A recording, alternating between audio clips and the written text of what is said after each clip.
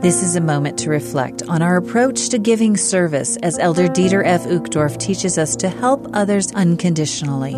In God's kingdom, greatness and leadership means seeing others as they truly are, as God sees them, and then reaching out and ministering to them.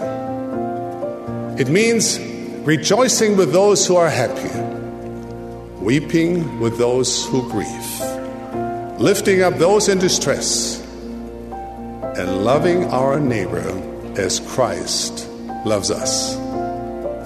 The Savior loves all of God's children, regardless of their socioeconomic circumstance, their race, religion, language, their political orientation, nationality, or any other grouping.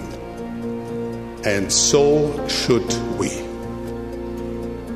God's greatest reward goes to those who serve without expectation of reward. It goes to those who serve without fanfare, those who quietly go about seeking ways to help others, those who minister to others simply because they love God and God's children.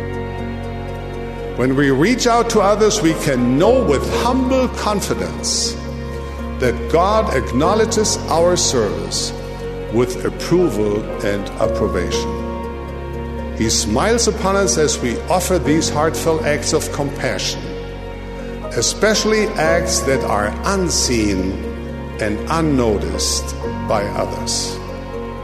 Even though our acts of service may seem lowly, modest, or of little value, those who reach out in kindness and compassion to others will one day know the value of their service by the eternal and blessed grace of Almighty God.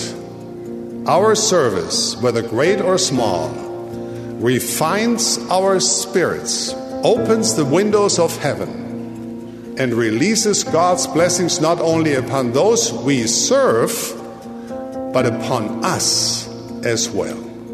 That was an excerpt from Elder Dieter F. Uchtdorf's talk, The Greatest Among You. This is a moment to reflect.